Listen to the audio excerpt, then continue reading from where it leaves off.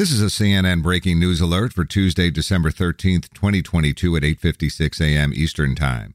Inflation cooled more than expected in November, easing to 7.1% annually, the smallest increase in a year, according to the Consumer Price Index.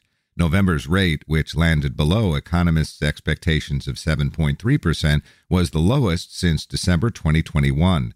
On a month-to-month basis, prices rose by 0.1% last month as compared to October's reading of 0.4%.